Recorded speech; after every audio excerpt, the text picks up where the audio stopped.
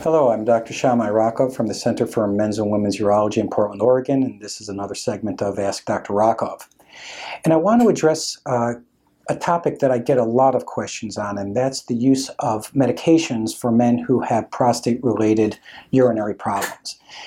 And I think at this point, most of us, if we watch TV or listen to the radio, have come to recognize some of the advertisements out there for men who have prostate-related problems. There are supplements that are advertised. There are advertisements based on the problems that men who have the issues experience, such as waking up too frequently at night to urinate or having to rush to the toilet, which are all common symptoms of an enlarged prostate. And the question that always comes up is, so what can we do about it? The most aggressive and the most successful way of dealing with an enlarged prostate involves some sort of a surgery. And understandably, many men, when they hear about that or read about it or go on the internet about that, want to avoid that. So there's a general feeling if there's a pill or a medication or a supplement I can take, that the man will want to take it. And it's an interesting thing. I've been practicing for over 25 years at this point, and one of the issues that, one of the things I've seen is the historical shift of how we treat certain problems.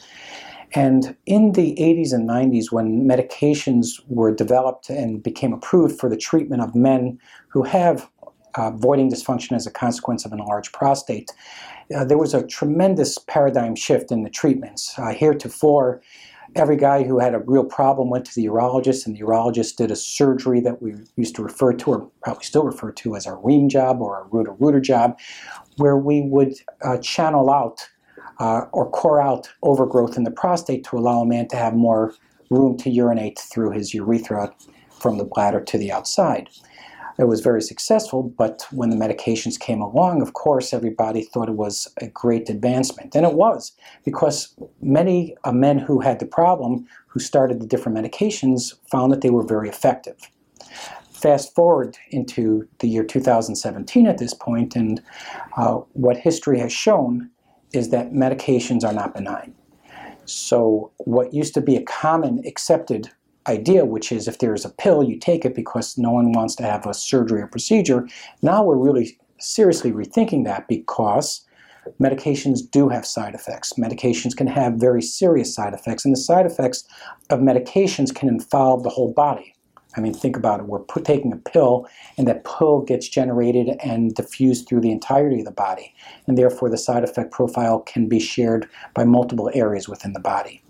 So we're coming to an interesting time right now where we are again finding ourselves in a position to be doing procedures for men who have the problem with their prostate because they prefer not to be on medications. And that's fair, and we'll be doing other videos about the details of those procedures in the future. But for those people who are still very interested in the medications, I want to review some things to know about it. The three common medications that we use, one is called tamsulosin or Flomax, and I'm going to actually not spend much time on this. It, like all medications, do have side effects, but in the scheme of things, is relatively safe. Relatively safe does not mean totally safe. It does have side effects. It decreases the volume of ejaculate, and for men who find that very difficult to tolerate, it's for real. It also can lower your blood pressure. It can give you a stuffy nose. It can interact with other medications. So again, going back to what I said at the beginning, it's not a benign medication, but over the course of time since it's been around, it seems to be fairly safe and fairly predictable, but it's a medication nonetheless. The ones that bother me the most, I'm concerned about the most, and I'm least enthusiastic about giving out are Cialis and finasteride. Those are medications. Cialis, I think a lot of people will recognize because it's a medication that is given out for erectile dysfunction. And a few years back, it was noted that guys who were using it for the erection problems were having an easier time urinating. So the connection was made between Cialis and improvement in urination. And in fact, the FDA, after looking at the different studies on this, has approved daily Cialis, the 5 milligram dose, for the use of men who have prostate-related voiding problems. So it's FDA approved. But there are things that always occur that we learn about after medications have hit the market. So even though a medication is FDA approved, that was FDA approved based on studies of a fairly limited number of people. What happens is that then the medications hit the real world, and we see what occurs when the experience is not just with a relatively few number of people, but the real world, thousands of people. In Cialis, there are a couple of very disturbing potential issues that we have with it. And if you go to the FDA website, you'll see that there are concerns about eye and ear abnormalities. Many men who have tried Viagra, tried Levitra, tried Cialis will tell you that they recognize common effects of flushing or having pressure in their eyes or even seeing distorted colors for a while. And initially we thought that was just a very temporary nuisance of a response. And for most men it is, but not for all, it appears. There are concerns, very legitimate concerns, about potentially even irreversible eye and ear damage from these medications. That doesn't happen in a lot of people, but it certainly can occur, it appears. And thus, I'm really wary about giving out a medication that there are options to treat the problem with otherwise. In other words, if a man has problems urinating, I have other things I can offer that individual without giving him a medication like Cialis that potentially can cause irreversible eye and ear problems. Not to the majority, granted, but it doesn't matter. If there is a real risk, it's a real risk for everybody, since we never know who is going to experience that side effect. So as my patients will know after they've asked me about it, and usually they ask about it because they've seen a commercial, I am highly reluctant to do it. I'll do it if they request it after I give this information, but I strongly discourage people from doing it. I just don't understand why we would risk anything to our eyes and our ears. That's Cialis. Then there's a medication called finasteride. Finasteride, when it was non-generic, was known as Proscar. And it made it onto the market, and its mechanism allowed for the prostate actually to be shrunken. So part of the problem that occurs with an enlarged prostate is the prostate is physically large, and it grows within the channel of where the urine comes out, and it causes blockage because of its enlarged presence. So it makes a lot of sense that if we could make the prostate smaller, a man will urinate better. Surgery does that by literally removing a lot of that tissue so that it creates a channel. Medications like tamsulosin make the prostate softer, so it makes it easier for the urine to go through. Medications like Proscar or finasteride can shrink the prostate, and that sounds great, and it is great, except that it does it by a very scary mechanism. And the mechanism is that it prevents testosterone from working on the prostate, because it turns out that the prostate enlarges to a great extent due to the effects of testosterone on it. So if a man has testosterone, part of the things that testosterone will do in a male, in addition to the good things that we want the testosterone to do, it will allow the prostate to enlarge. So if you block that testosterone, you allow the prostate to shrink. And that's what it did.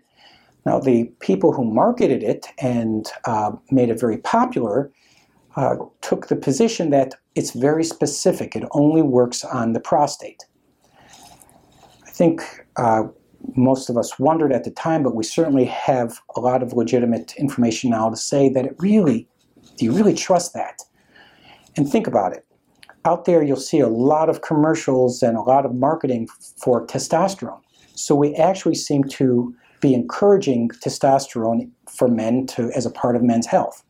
So anything that we're going to use to combat testosterone, we have to be highly suspect of. And it turns out that, in fact, not surprisingly, even though this medication, the finasteride and Proscar, focuses on the prostate primarily, it doesn't focus on the prostate only. And therein lies the risk of the side effects. And the risk of the side effect that I discouraged men over is the risk of sexual dysfunction. And in fact, again, and this is not just my opinion, and certainly my experience with patients have shown I've seen it, But if you go to the FDA website, you will also see legitimacy of this concern that there are a number of people, a number of men, who have erectile problems after this, who have ejaculation problems after this, and sometimes it becomes irreversible. In other words, you can stop the medicine. You still will have that sexual problem. There is another issue that's more serious but not as clear, which is the association of finasteride with the development of certain prostate cancers. Now, on the one hand, finasteride may limit the growth of fairly early and non-aggressive cancers, but there's always been the concern of why does it seem that there's a disproportionate men who are on finasteride who ultimately get diagnosed with higher, more aggressive cancers. And we don't know the answer to it. But I do know this, that difficulty urinating is not a life-threatening problem usually. And difficulty urinating, we have options, be it other medications, or be it a lot of different procedures which are very effective and are available currently. Do we really want to be prescribing a medicine that could mess around with a man's testosterone, that we know in a certain number of men may cause sexual dysfunction, and who knows how it interacts in terms of its effects on cancer? I just don't see that it's worth it, which is why I discourage my men, unless we have a real reason otherwise, from taking that medicine. So again, I'm not a fan of Cialis for urinary problems, and I'm not a fan of finasteride or Proscar for urinary problems. I certainly am a stronger advocate for tamsulosin, but more than anything else, I think experience has shown that it is perfectly legitimate to be looking for alternative treatments for this very common problem of urinary dysfunction as a consequence of an enlarged prostate. I'm Dr. Shamai Rakov from the Center for Men's and Women's Urology. Thank you for tuning in, and please keep the questions coming.